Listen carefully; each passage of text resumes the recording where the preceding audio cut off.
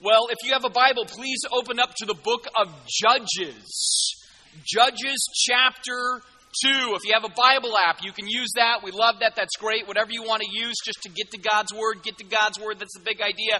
And make it to Judges, chapter 2. What's interesting is we're going to deal with Joshua, a little bit of the story we noted last week. Now, I start in Judges chapter 2, verse 6. It says, when Joshua had dismissed the people, this is after Jericho, after all of that stuff, after he dismissed the people of Israel went each to his inherited slice of land to take possession of the land. And it says, and the people served the Lord all the days of Joshua, and all the days of the elders who outlived Joshua, all who had seen the great works that the Lord had done for Israel. So, last week we noted how Joshua sees the angel of the Lord, goes into Jericho, goes around the city for 7 days. City comes down, they go in, they kill everybody, and we go, yes, God is on the side of Israel. But we noted that that angel is on the side of the Lord. And when Israel's on the side of the Lord, that angel of the Lord that fought with Joseph and Joshua and everybody else throughout the Old Testament, he's on the side of those who are on the side of the Lord. But when you're not on the side of the Lord, things can get a little dicey. And so no sooner does Jericho happen, that they then attack the city of Ai, and it goes bad. Because there was sin in the camp, right? There was rebellion. And so they don't win. But then they get kind of coordinated again. Oh no, we got to rely on the Lord. And there's this thing that goes back and forth throughout the story of Joshua's life. Sometimes Israel's faithful, sometimes they're not faithful. Sometimes he's going to God seeking counsel, but then there's these other times where he doesn't. He just jumps to the end goal that he thinks is going to be best, and he doesn't consult God, and it kind of creates problems for the nation there in this promised land. So there's this push-pull, this back and forth, this faithful to God, not faithful to God, trying to be faithful to God, and that's the struggle. And tragically, that problem then embeds itself into the mindset and psyche of the people to where they're not going to be as pure a nation as they need to be. So no sooner does Joshua die, everybody else that were the elders with him, they die, that there rises up another generation in verse 10 of Judges chapter 2. It's another generation who did not know the Lord or the work that he had done for Israel. And it says, and the people of Israel did what was evil in the sight of the Lord, and they served the Baals. They went after other gods from among the gods of the people who were around them. And they bowed down to them, and they provoked the Lord to anger. So it says they abandoned the Lord. Because what they decided was, you know what, God's fine, God's good, but that's the gods of our fathers. Man, we're not into that. We need something more. We need something more secure, more readily available, more dependable. And so we're going to start to bolt on to the God of Israel these other ideas, these idols, these foreign gods that are going to meet our needs. Now, the problem we have with this text right here is that as sophisticated Westerners, we quickly identify idols as these silly carved images or gold-cladded things. You know, we just go, oh, that's silly, that's mysticism, that's bizarre, that's, you know, who would buy into that? Well, I'm going to break down really quick. This text isn't going to make any sense unless you understand the real context of an idol. And why that last song we sang is unbelievably pertinent to all of us in this room. Because idols are not as distant as we might think. Now, here's the first thing you have to understand about an idol, the ideology of an idol. The word idol even just comes probably, we think, etymology-wise, from the word icon, or this idea of an image. So an idol is something that catches the eye. Right? Whatever that thing is that catches your eye, you go, oh, I need that, I want that, I can't live without that. My life will be completely different if only I have that. That's going to be kind of what an idol is going to say to potential followers of that idol. Now, some of the things about an idol that are important under the ideology of an idol, first of all, understand that an idol is not relational. It's functional. Idols weren't looking for some kind of deep relationship with those who followed the idols. They weren't looking for a daily prayer life out of the followers of idols. It wasn't that at all. It was not a relational context. If anything, an idol was a little bit like paying your taxes. There's no good relationship there, right? You're just paying your taxes. So there's not relationship. It's functional. It's not relational. The other thing is sometimes we hear idols and we think, oh, idols are sinister. But for them, they were sensible. I mean, why wouldn't you, have Yahweh or Jehovah God and then also these other little guys that are just basically like specialists in their field? God's the one big God, but then you can have a God over crops and a God over cattle and a God for fertility and a God for whatever else. And they're just specialists. And, they're not sinister. They're helpful, if anything. Another thing about idols, they were convenient. By convenient, what I mean is they were not doctrinal. They didn't have a long list of demands. They didn't have a lot of code or creed or anything else. They were just very isolated to the one thing they do. You give them something, they give you something, right? Which means it's about exchange, not engagement. You don't need to pray to that idol every single day. You just bring a little bit of something to that idol. You say, I'm going to bring you some food, so you give me better crops. I'm going to bring you this item, so you give me lots of children. It's just an exchange, not an interaction. And as I kind of hinted at, idols did not mind at all being inclusive. Like the God of the Bible is very exclusive. No other gods but me. But all the gods of the area, like, the more the merrier, man. Pile them on. You can have 5 gods, 10 gods, 20 gods, 50 idols. Who cares? Because, again, we're not in competition. We're just in concert together to keep all of nature going the way it should go. That's the ideology of idols. So when you start to understand that, you realize that, again, we get these pictures in our mind, but for the Israelites, this is kind of practical. This is just everyday stuff. They're not intending to be evil. They're not intending to insult God. And in fact, if anything, they think, well, it can be God plus these things, and it's fine. Why wouldn't you do that? That's the ideology. Now, the psychology of idols, well, that's a little bit more complicated. Right? How you understand what they do to you. What an idol does at its core is 3 things. Maybe more simplified, I'll say this. An idol is something where you go, that's so important. The thing is so important somehow that it will drive my behavior, it will command my emotions, and it will consume my thoughts. Right? So the ideology is what it is, but now the psychology is more that. It's where you give them glory. Now, you may not think that. You go, to give glory is to raise your arms and sing a song and everything else. Well, the word glory in the Bible just means weight or weighty or a weighty thing. So, if something weighs on your mind or weighs on your emotions, or there's certain tools that you use to weigh your decisions, that's all related to giving something glory, giving weight to it. It's going to affect your decision-making process.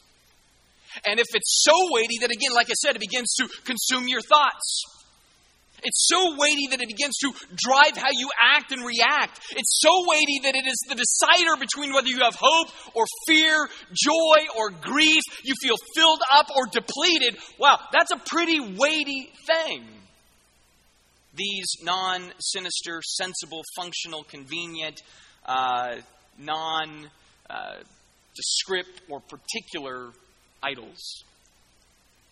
See, all of this is a part of idolatry. And when you take it to the theological level then, all you really have is something that says, if you just give me a little bit of you, I will serve you. Just give me a little something and I'll serve you. Just depend on me just enough in this one area and I will serve you. See, that is the mission of an idol. And the deepest mission of an idol is saying, just let me have a little bit of room on that throne that you've reserved for God. Let it be God plus me for your hope, for your joy, for your future, for your security, for your contentment, for your peace. Just God plus. That's all I'm asking. I'm not asking you to get rid of your God. I'm just saying God plus. See, that's all an idol would do. And so the Israelites, they're forgetting what the Lord has done. Right? I mean, they are a nation that was led by God. They're not denying that necessarily, but they're saying God isn't enough. And if we're going to truly be blessed, we need God plus these more practical things. God isn't practical. God is distant, far away, on a throne, shows up every couple of hundred years. That's not very practical. So we need God plus these other practical idols, these thoughts, these ideas, these ideologies, these systems, these concepts, these trinkets, these things that catch my eye. That's all you're dealing with Israel here. And so there's two particular idols that come out in this text. One is Baal, and the other is Ashtaroth. And we hear these, we go, oh man, it's already weird. They got names. How strange that we name our idols. Baal is the weather god. Ashtaroth is the fertility idol. So you go, great. So they're into storms and sex. That's their problem. They worship hail and getting freaky. No, let me help you. Let me really simplify this. Go back to their context, their situation, their culture, everything else, and you distill it. And here's what they were really getting at with these two gods. Prosperity and longevity. That was it. You want to know what their two great, overwhelming deities are that they're trying to bolt to God? They say we want God, plus we want the gods that give us prosperity and the gods that give us longevity. We want the guarantee of prosperity and we want the guarantee that we will exist tomorrow. Doesn't sound anything like today. At all, right? We just went through one of the most amazing political cycles where the two big things were money and tomorrow. Who will save us? Who will ensure prosperity? Who will ensure that we will still be a people next month, next year, next decade, 100 years from now? And again, it's the scramble. Where do we run? What do we look to? How do we do it? How do we see it accomplished? Just like Israel. So today, it's going to be one of those weird days. I'm sitting here studying it this week, and I'm getting repeatedly confronted by the fact that whether we like it or not, as God's church, we still run the risk of being idol worshipers. Where we say, it's the one true God, 100% there, but these other things, man, if they don't happen, it's over. If they don't happen, there's no hope. If they don't happen, our future it's at stake. Well, that's all Israel did. So we need these other functional saviors and functional gods that we sometimes have more faith in than our one true God to bring about what we need. See, Israel was, in my mind, as I look at them, sincere. I don't think it was like one day they woke up and they're, let's make God mad. They didn't do that. They woke up one day and they said, oh gosh, man, what's going on with the crops? They're not going well. And so what should be the response then? Well, maybe we should go and we should worship. I said, no. Worship, come on, really? I mean, God hasn't done anything since like Jericho. I mean, this is a long time ago, really. I mean, our parents tell us those stories. We've never even seen that before. God doesn't show up. God's not practical. God's spiritual. God's just spiritual. So we need to go to the Baals. And we'll give them a little bit of crop, and then they'll give us a bunch of crop. We need to put these big Asherah poles up, which are nothing more than just phallic symbols, basically. And that way we're going to make sure we have more kids and more lineage and more longevity. And again, we're going to have this heritage. So we're going to go to these things. Because God's just spiritual. I mean, if we just follow Him more, seek Him more, worship Him more, share Him more, that's not going to change the crops. It's not going to change the money. It's not going to ensure my wife has more kids. I need these other things. So again, they were sincere. And sincerely wrong. Because what Israel's ultimate challenge was that they looked at their conditions and they thought their problems were fiscal, or they thought their problems were political, or they thought their problems were military, when their problem was spiritual, and it affected all those other things. It affected all those other things. Right? The spiritual drives it all. Your God drives it all. That's what God has to get them to. So with that, now I want you to fast forward to Judges chapter 6. You know the situation. One generation knew the Lord, but they were sketchy. They didn't pass it on well. The next generation, you know what? They're going to the other gods more. Why? Because the heart is a factory for idols. That's what Luther said. Luther's right on. They're developing these idols. So in Judges chapter 6, starting in verse 1, it says, the people of Israel did what was evil in the sight of the Lord. And so the Lord gave them into the hands of the Midianites, or the hands of Midian, for 7 years. Right? So this evil group of people that actually worshiped the Baals and didn't give a rip about God, God says, you know what? Now I'm on your team. That angel of the Lord that says I'm neither friend nor foe, right? I'm friends with Israel when Israel is standing with the Lord, and I will be a foe of Israel when Israel is not standing with the Lord. So Israel's not standing with the Lord. They're worshiping the Baals. They think all the idols are going to give them what they need, not their one true God. So they're at odds now, God and Israel. And so the Midianites are flooding in. And when the Midianites do this, they're destroying their crops, taking their food, taking their animals. It's just a mess. It's a huge mess. And it says in verse 6, and Israel was brought very low because of Midian. And the people of Israel cried out to help. They cried out for help from the Lord. Now, just to highlight here, Israel's not quite where it needs to be. They didn't cry out and say, forgive us, Lord. They just cried out and said, oh, crap. That's it. There's no I repent. There's no we've not been following you. It's just we're losing. We're losing our crops. We're losing our cattle. We're losing an opportunity for a legacy. We're losing prosperity. But they cry out nonetheless, and God in His grace is going to answer. Even though this isn't repentance necessarily, He's going to answer. So jump to verse 11. It says, now the angel of the Lord, right? That neither friend nor foe angel came and sat under the great tree at Ophrah. Not Oprah. This is her cousin. All right. So at the great tree of Ophrah, which belonged to Joash, who was the father of Gideon. And we find Gideon, the first scene was beating out wheat in the winepress to hide it from the Midianites. Right, so here's that great angel of the Lord, that guy we've been introduced to, that guy that in one shot can win any battle. Commands all the angels of heaven at the disposal of the Lord to do whatever they want. He shows up and he finds this kid, Gideon. Gideon's name literally means hack. This is a great way to start a story, right? So an angel of the Lord comes to a kid who's a hack. And not just a hack, he's a hack doing wheat in a wine press. That's like saying, I need to bake some bread. We're going down to the local winery. I mean, you don't do that.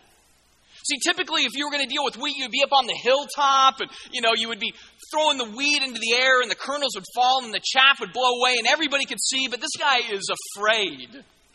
He's scared to death. So he's in a wine press. He's buried in the ground and hidden away with walls around him so nobody can see what he's doing. This does not seem like the best guy for the next move God is going to make. This guy is not necessarily a stud. He is a scaredy cat to the core. And he's worried about what's going to happen next. So he's a hack who's hungry, who's scared. And then it says, the angel of the Lord appeared to him and said to him, the Lord is with you, O mighty man of valor. Right? So you got the scene. He's just buried. Stand with, no, let me see me because I'm a hack. And then suddenly he just shows up. He sees this hacky kid and he's like, no, you don't understand. You're a mighty man of valor. I'm sure Gideon's like, no, wait, I'm a wussified farmer boy that's afraid. I'm not a mighty man of valor. To call Gideon This particular title literally makes no sense whatsoever. He is not valiant Gideon. He's not. Right? This is like saying honest politician, tough hippie. It's not there. Sane Gary Busey, doesn't matter. You pick your oxymoron, doesn't matter to me. Right? Sober Snooki, I don't care. Right? So, he's not valiant. He's not a warrior. He's not anything. But then the key to this is that the Lord is with you. The Lord is with you. I forget who said it, but it might have been Moody, who said, one with God is a majority. Right? One with God is a majority. And that's all that really counts here. Gideon is not unique. He's not special. He is very unassuming.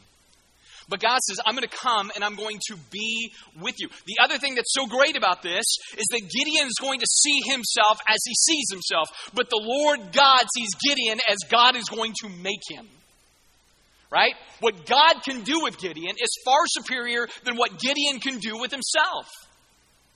And so this is the great thing. Don't ever define yourself by your own set of gifts and limitations. If you've got God with you, He's going to take that and do some pretty bold, brilliant, useful, God-impacting, world-changing stuff. You just got to say, all right, God, I'm going to let you do it. If you keep defining yourself by your limits, that's all you're going to do.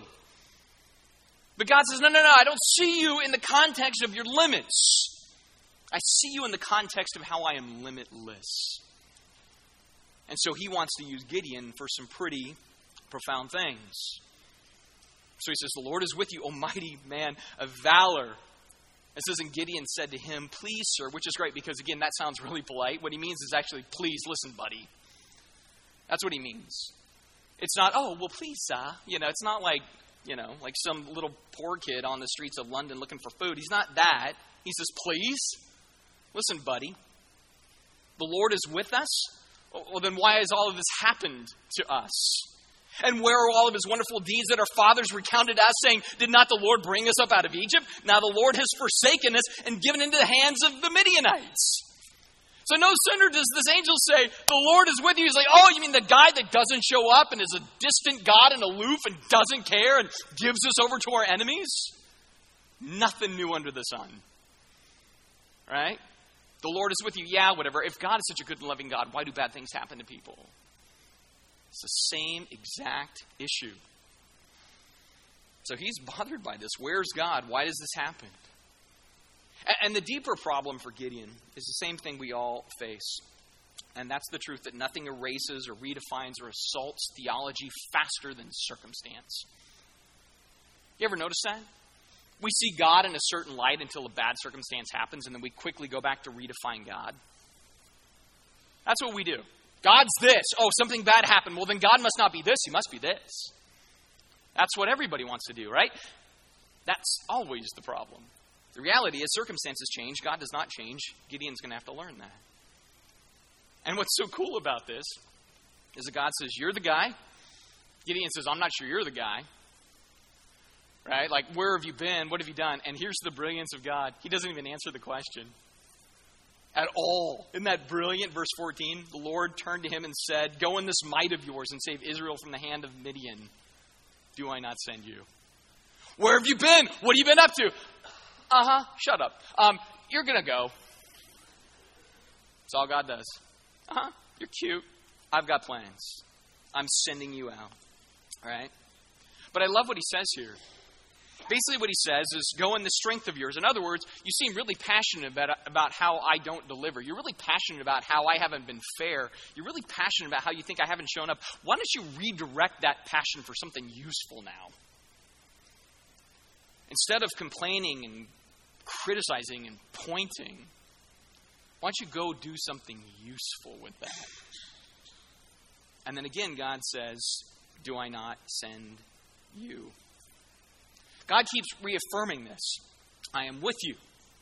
I am with you. I am sending you. Now again, Gideon has all the limitations that he can count up and rack up into a list. He knows it. But God knows that Gideon has everything that he needs to do exactly what God has called him to do. Nothing more, nothing less.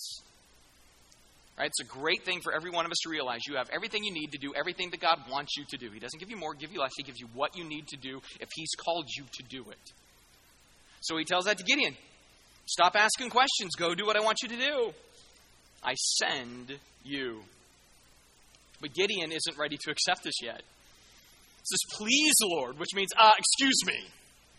He's still not getting there. He says, how can I save Israel? Behold, my clan is the weakest, and I am the least in my father's house. He says, my name is Urkel. I'm the mayor of Worceville. I'm not your dude. You were picking the wrong guy. It says, and the Lord said to him, but I will be with you, and you shall strike the Midianites as one man. First, the promise, I'm with you. It's the third time he says it, I'm with you. You got to get in your head, I'm with you. And I'm telling you in advance, here's the outcome. You're going to win. It's going to be like you get into the octagon with one guy. The entire clan of the Midianites. You're going to wipe them all out as though it was one guy, and you get the first shot and you drop them flat and won. I'm telling you what's going to happen. Because I'm with you. Now here's the key to this, and this is what we have to own. What he's getting at with Gideon more than once as I'm with you is communicating the idea that our power comes through God's presence, not through our own self-determination. We get that way too much in our mind. In fact, that's one of the idols. One of the idols is, I have to do it. One of the idols is God gave me a brain, so I have to act. And I agree, but you know how much we act in comparison to how much we seek? Do you know how much we plan versus how much we pray? We plot more than we worship. We're awesome at self-determination. We're awesome at just rolling up the sleeves and doing it on our own and not seeking God, and then we can't figure out why we're working so hard and it's not going right. And see, this is what he has to get. I'm with you. I'm with you. I'm with you. Power in presence, not power in self-determination. At all. Now, it doesn't mean that he doesn't have to make decisions and do things. He's going to have to do that. But again, the idea is you go to God perpetually for all that you need. So he says, I will be with you. So, Gideon, being Gideon, says, well now, if I found favor in your eyes, verse 17, then show me a sign that it is you that speaks with me. He says, please do not depart until I come to you again. I'll bring you my present, and I'll set it before you. So the angel says, I will stay here. I mean, here what Gideon is saying, I just need you to authenticate a few things. I need you to authenticate it's your power, it's your favor, and chiefly that I'm not talking to myself, all right? That authenticate my sanity. So it says in verse 19, so Gideon went out to his house and he prepared a young goat and unleavened cakes, right? And this is a big meal. I mean, again, remember, the Midianites are taking everything. I mean, they're so freaked out, they're just trying to deal with their wheat in a wine press. I have no food or anything else. But Gideon has some level of taking ownership here, so he's going to take an entire goat. He's going to take a bunch of food. This is like a big meal. This is Thanksgiving. And he's going to make all of this and take it to the angel of God. And in verse 20 it says, the angel of God said to him, take the meat and the unleavened cakes and put them on this rock and then pour the broth over them. And he did so. And the angel of the Lord reached out the tip of the staff that was in his hand and touched the meat and the unleavened cakes, and fire sprang up from the rock and consumed the meat and the unleavened cakes. And then the angel of the Lord, he vanished. So this is a little bit like Elijah down the road, right? Where it's like, all right, you're going to take this food. Now just soup it up in broth. It's all wet. It's dripping everywhere. And that's like, okay, now we're going to do something cool. And then fire leaps from stone. And it's just gone, right? And then the angel vanishes. It says, verse 22, then Gideon perceived that it was the angel of the Lord, and he loaded his loincloth. And he said, alas, O Lord God, for now I have seen the angel of the Lord face to face. It's like now, finally, he gets it. And right now he's kind of teetering on blacking out even. It's like, man, God must really be with me. I really am sane. He really has a mission I'm going to fulfill. And it's in that moment that the Lord says to him, peace to you. God gives a gift. He says, do not fear. That is the command. And he says, you shall not die. That is the promise. So in that moment, Gideon has everything he needs. The Lord is with him. He's been given a gift, a command, and a promise. That's what he's to do. And so with that, verse 24, then Gideon built an altar there to the Lord and called it, the Lord is peace. Now here's what I love about this right there. Oftentimes when we think about peace, whether we mean to or not, we define peace by the absence of things. Peace is the absence of strife. Peace is the absence of hurt, or the absence of conflict, or the absence of duty. But here Gideon gets it. Peace is the presence of something. Peace is the presence of the Lord. I find so often in people's lives where they go, I don't have any peace, I don't have any peace, I don't have any peace. And I go, well, what are you looking for? And they almost always go to, well, I want to get rid of this thing. I want this thing to go away from me. Yet Gideon understands what it means is to say, God, draw near to me. Not simply problem, go away from me. So the Lord is peace. Not the absence of something is peace. The Lord is peace. And so Gideon begins to get this. And so recruited by God, now given gift, command, and promise with presence, God puts Gideon into action. Verse 25 says, that night the Lord said to him, take your father's bull and the second bull of 7 years. Really, and this is a weird text, like all the Hebrew guys are like, what this is getting at is a very long-worded way of saying the prize bull. All right, that's really what he's dealing with. Take the prize bull and pull down the altar of Baal that's in your father's property, and cut down the Asherath that is beside it, and build an altar to the Lord your God on top of the stronghold there, with stones laid in due order. Then take the bull and offer it as a burnt offering on the wood of Asherath as you cut it down. So Gideon took 10 men of his servants and did as the Lord had told them. So this is a great scene for a couple of reasons. First is this. Idols are in Gideon's house. Right? We sometimes go, oh, idols are what unbelievers have. Idols are for non-Christians. No. We love idols. All of us love idols. We don't like to call them idols. We call them other things, but we get drawn to idols. And so idols are in the very home of Gideon. So God says, here's the first thing. You got to clean house.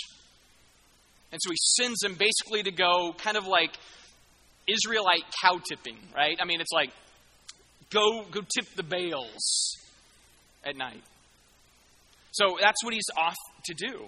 And think about what this is. I mean, this is no small thing. I mean, this is like, create an equivalent. It's like God says, Gideon, I want you to take your dad's 67 Camaro. I want you to steal it. I want you to drive it into the office of his headquarters and light the whole place on fire. Right?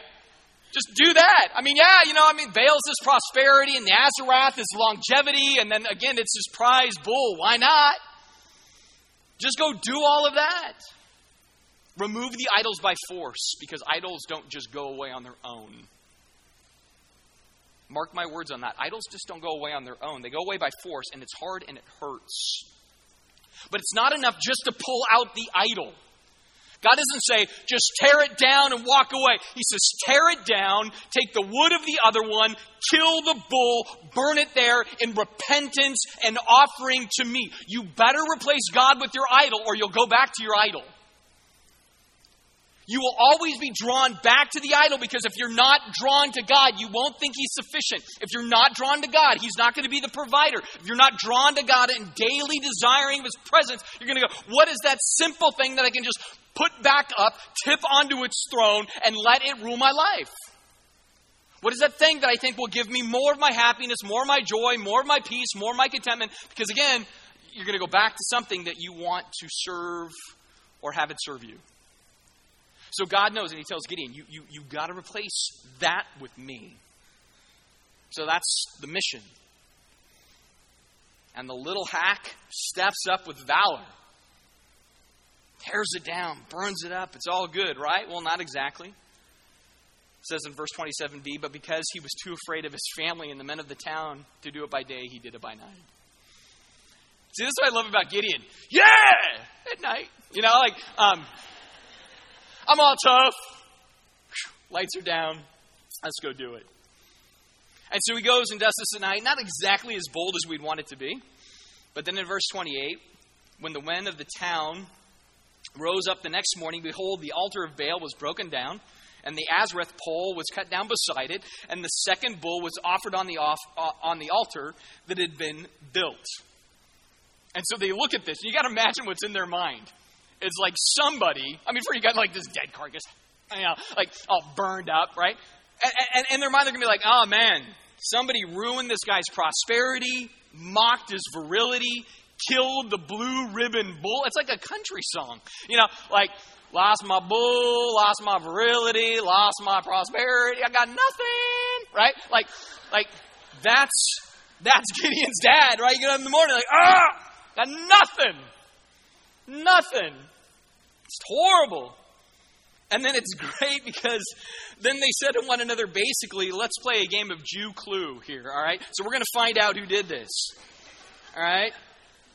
So, who has done this thing? And they searched and they inquired and they said, Gideon, the son of Joash. It's like, it was Gideon on the hill with the Zippo. Get him, right? That's what they figure out because he broke down the Baal and he cut down the Asherah and everything else. And it's just a big mess. And they want him dead. You know why? Because idol slaying is a capital offense. Because it shows that you are unpatriotic. You don't care about the health and well-being of your country. Those things are going to save your people. And if you tear those down, you don't care about your people. Right? So kill the guy. Right?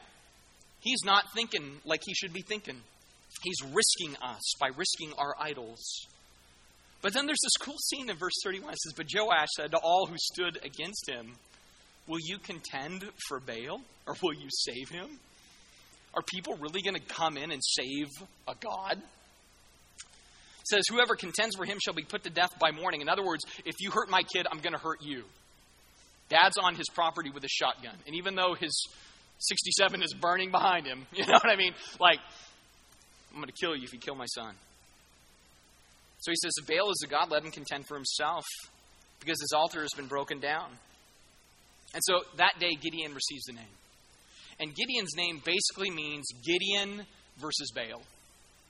That day. That's the best way to put it. So, or maybe a better way to put it is Baal versus Gideon. Because they got into round one, and Gideon gave the blow. And he laid down on the mat. It's like, is there going to be a rematch? Is there going to be a round two? We're going to find out. And that's really what his dad says. His dad kind of splits the difference. Don't kill my kid. He might have a point. But you know what we're going to find out? Eventually, Baal will contend for himself if he's real.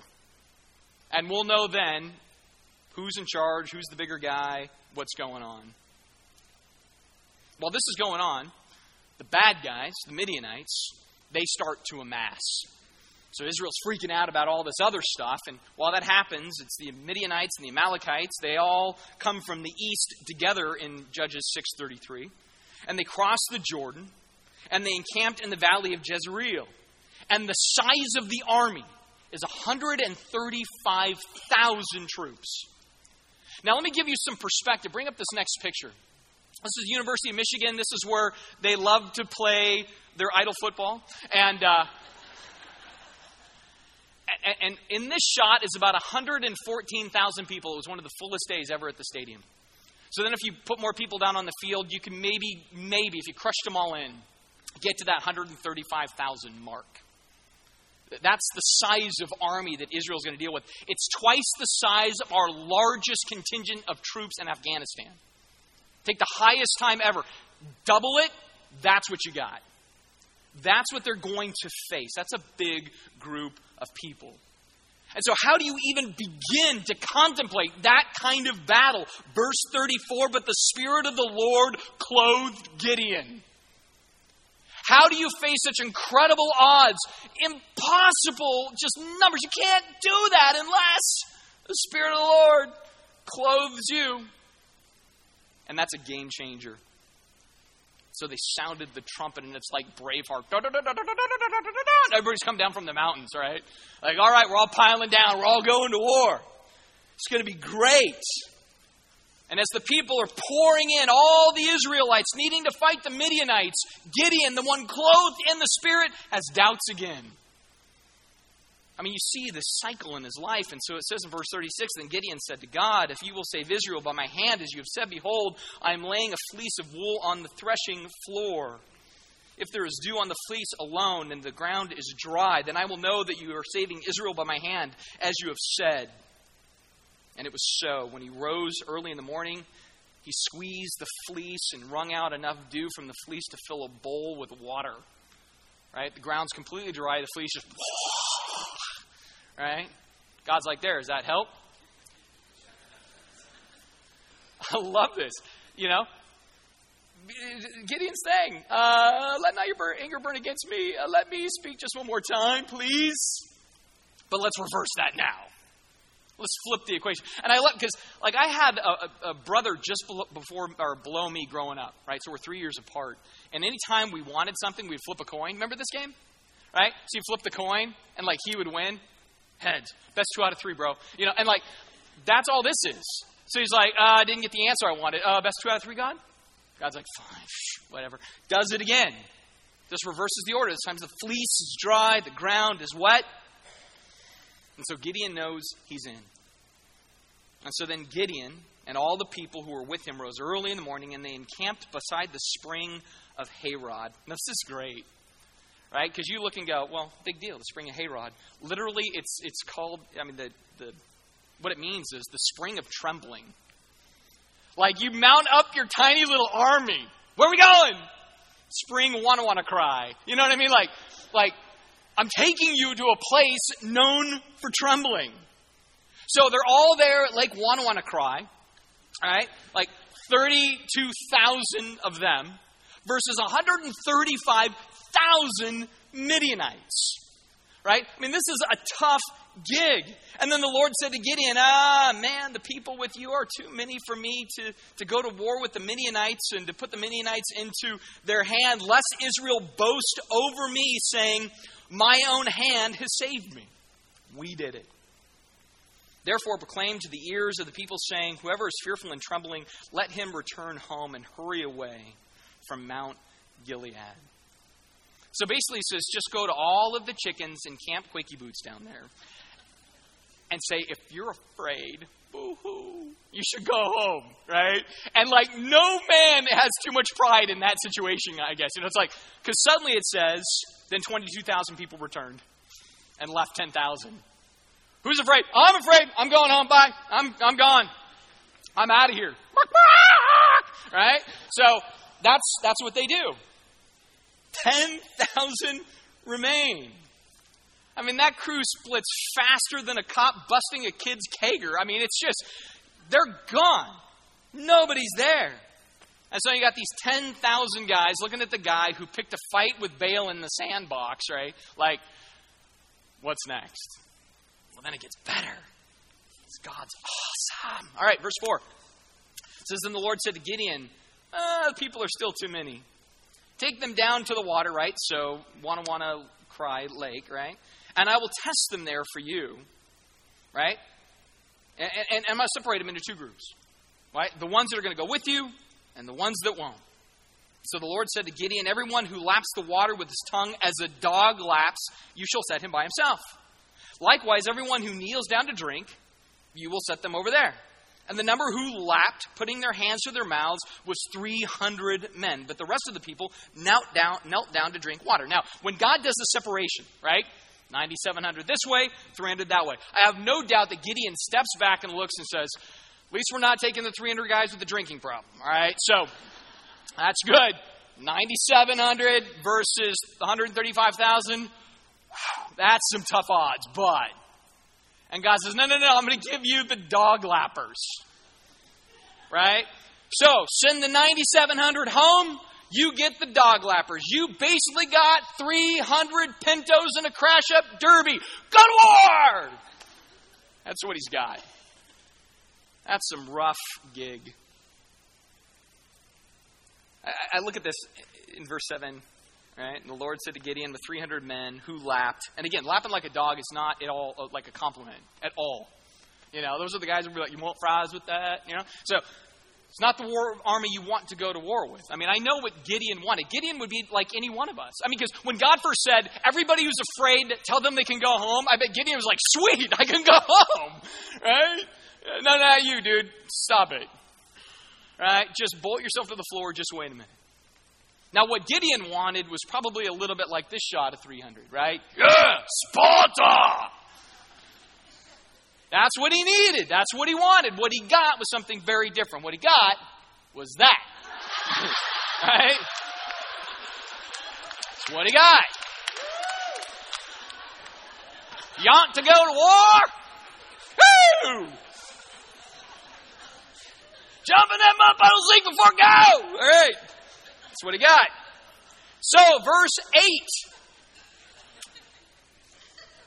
It's going to stick with you. You'll never forget. All right? So the people took provisions in their hands and their trumpets. And he set out all the rest of Israel, every man back to his tent, retaining only 300. And then they went to the place near the camp of the Midianites. Now, what's interesting about that, notice they grab provisions, they grab trumpets. Notice what they don't grab. They don't grab weapons. This is looking really fine right now. Verse 9. This is a great thing. You don't catch this until you see it, and then every time you see it now, you'll laugh at it. So it says, that same night the Lord said to him, arise, go down to the enemy camp, for I've given it into your hand. But if you're afraid to go down, go down. Isn't that hilarious? It's like, if you're afraid of the dark, turn out the light. You know, like, if you're afraid to go down, well, go down to the camp. If you're afraid to go down, you should go down there, right? And then you will hear what they say, and afterward, you will be encouraged, right? Your hands will be strengthened to go down and fight in the camp. So if you're afraid of that, face your fear. Go down, listen in. What's going down in the camp?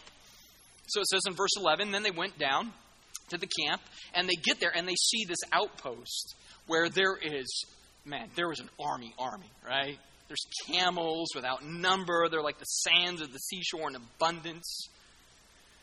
And then in verse 13 it says, when Gideon came, behold, a man was telling a dream to his comrade, like their Soviet comrade. And he said, behold, I dreamed a dream. That sounds like it should be in a song of a play. I dreamed a dream. All right. And behold, a cake of barley bread tumbled into the camp of Midian and came to the tent and struck it so that it fell and turned upside down so that the tent lay flat. Like, what kind of a dream is that? Right? I'm like, pass the crack pipe. You know, it's like, it's dreaming, there's this barley loaf, it hit a tent, fell over. The better part is his buddy. The other comrade answered, there's no one other than the sword of Gideon. That's the son of Joash, the man of Israel. God has given his hand the Midian camp. I'm like, how did you get that from the dream? So I saw this loaf tumbling and it hit the tent. Oh, it's Gideon! Run!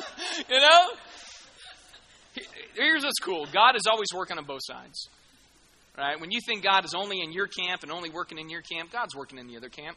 He's doing stuff over there, even though it's as crazy as that. All right? So Gideon hears this in verse 15, and as soon as Gideon heard the telling of the dream and its interpretation, he worshiped. He worshiped. Worship should be Christian Tourette's syndrome. Whether good or bad situations, we should worship. Because we know God is there and God is working and God is doing things that we don't fully see. And so he worships. I love that scene, right? Instead of saying, we're going to win, let's go, get the guys, let's fire this thing up. He stops to worship God. Don't ever think, I can't stop to worship. And this is the eve of war, and he can stop to worship. And so in verse 15 it says, and he returned to the camp of Israel, and he said, arise, for the Lord has given the host of Midian into your hands. And then he divided the 300 men into 3 companies and put trumpets into their hands, all of them, and empty jars and torches inside the jars. And he said, look at me. So he starts to lead finally. He says, and do what I do. Do likewise. When I come to the outskirts of the camp, do as I do. When I blow the trumpet, and all who are with me, then blow the trumpets also on every side of the camp and shout. And this is what you shout. For the Lord and for Gideon. Now, you look at that and go, that's awesome. Right?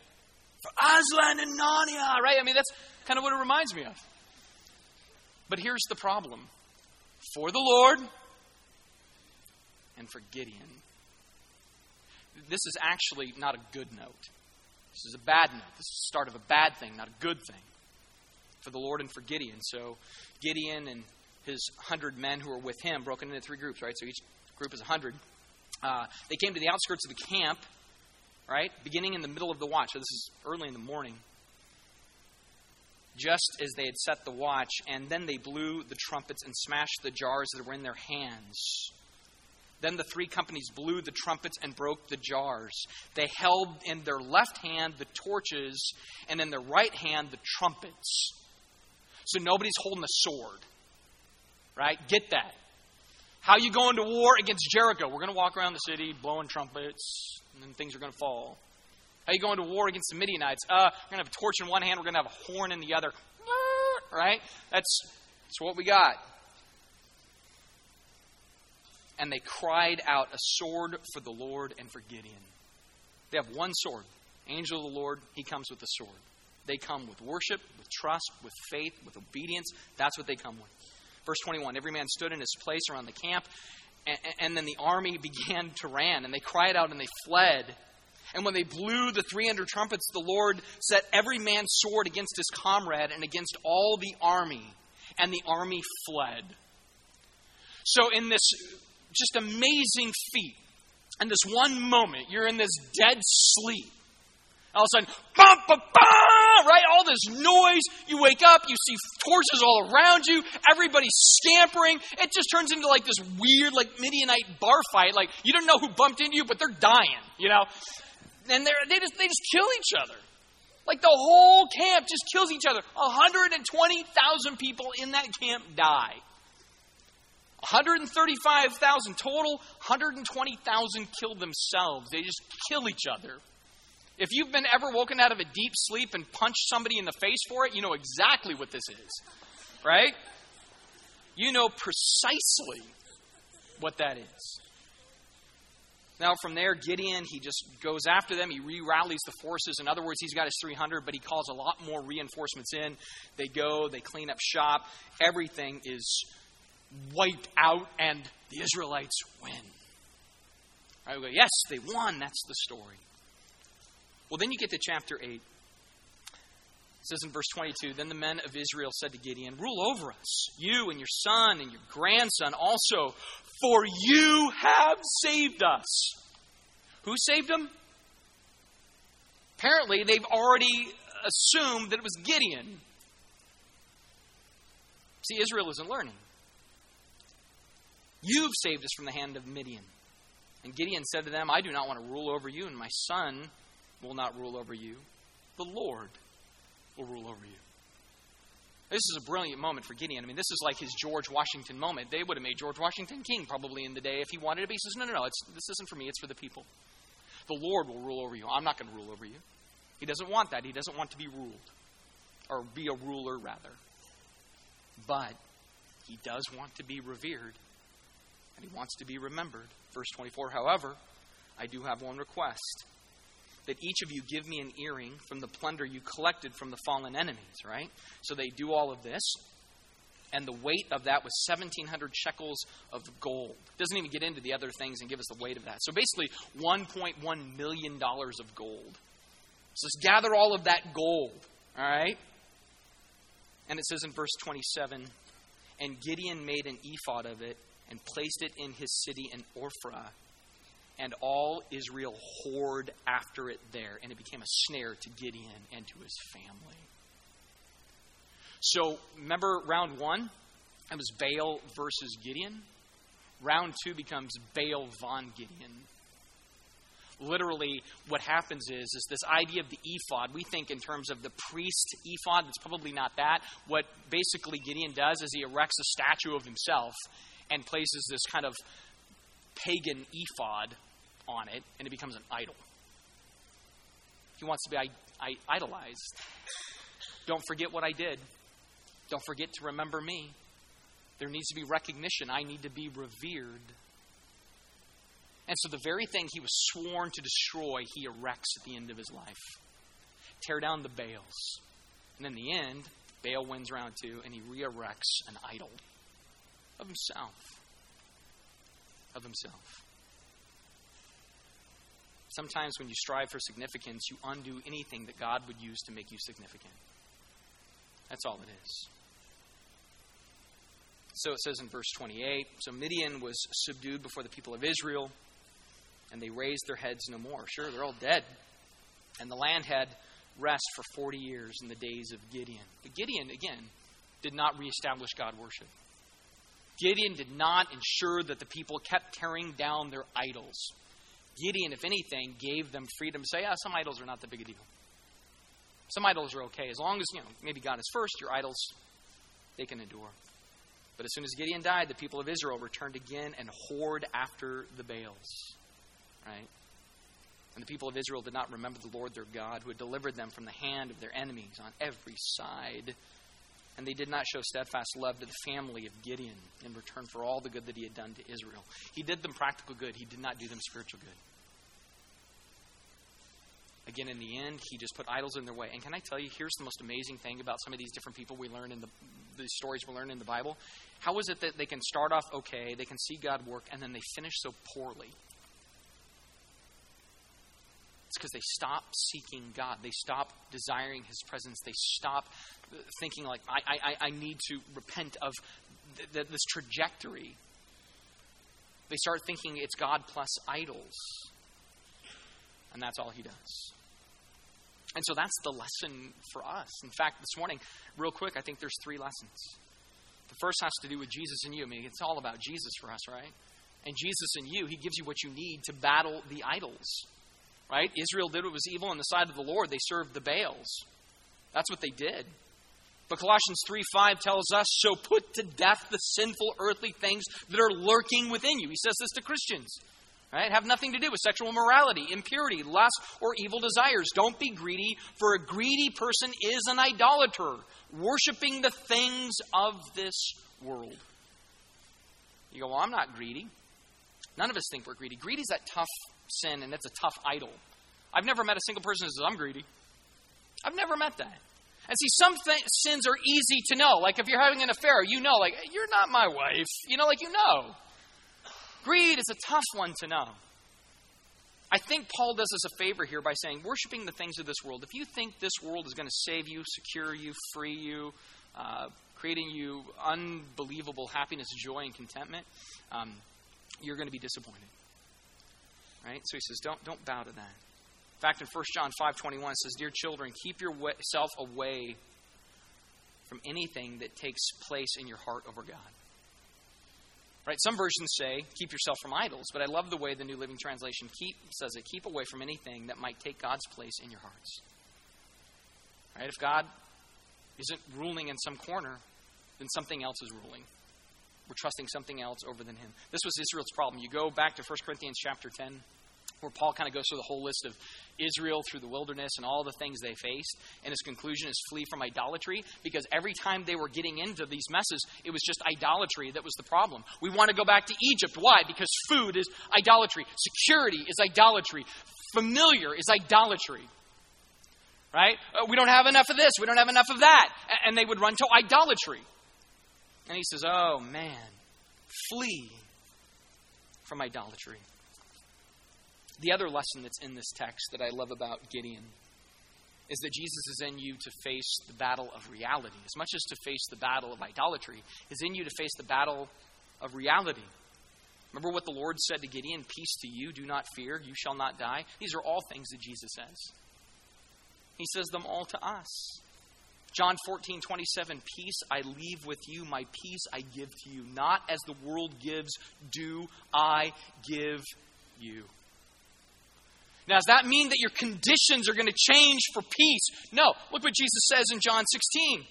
He says, I have said these things to you that in me you may have peace. In the world you will have tribulation. But take heart, I have overcome the world. Isn't that weird? He says, you're going to have peace in me. Oh, and by the way, lots of tribulation. See, again, we start thinking, oh, peace should be the absence of tribulation. And Jesus says, no. You're going to have the presence of tribulation, but peace. Well, what a great promise It means I should stop trying to see conditions change to give me peace. I should seek my God to give me peace regardless of conditions. It says, peace to you. Peace, peace, peace to you. Also, do not fear. What did Jesus say in John 14:27 as it goes on? He says, peace I leave with you, my peace I give to you. Not as the world gives do I give to you. Let not your hearts be troubled, neither let them be afraid. Right? I mean, this is what he offers. Think about how many things we get troubled by or afraid of that he says, man, seek my presence. That stuff's going to erode and go away. You're not going to have that same sense of worry about prosperity or legacy or whatever. You're going to trust me. You're going to trust me. And then ultimately he says, you shall not die. Jesus said, I am the resurrection and the life. Anyone who believes in me will live even after dying. What's the worst that can happen to you? Because you're not dying. You're just migrating to a new existence. Upgrade. That's what happens. So the advice of today is live as an idol-crushing, fear-overcoming, God-relying people of the Spirit. Clothed in the Spirit, so as to finish well. Gideon just didn't finish well. He got too focused on the idols, too focused on the needs, too focused on the practicalities, too fearful, too concerned, too worried, too whatever. Thought about himself more than he thought about God. And he didn't finish well. The world needs finishers for God's glory and for our good. Let's pray together. Jesus, I thank you for your word. Thank you for your grace. I thank you for these stories that are reminders of your faithfulness, and reminders of how we sometimes choose to be faithless or idolatrous. That we let this world dictate us more than we let your word dictate us, more than your Spirit dictates us, more than our eternal inheritance dictates us. May we crush the idols. May we see you burn them to the ground. And then may we erect in their place you. Altars to you. Altars of worship, of gratitude, and of praise. We love you and thank you in your name.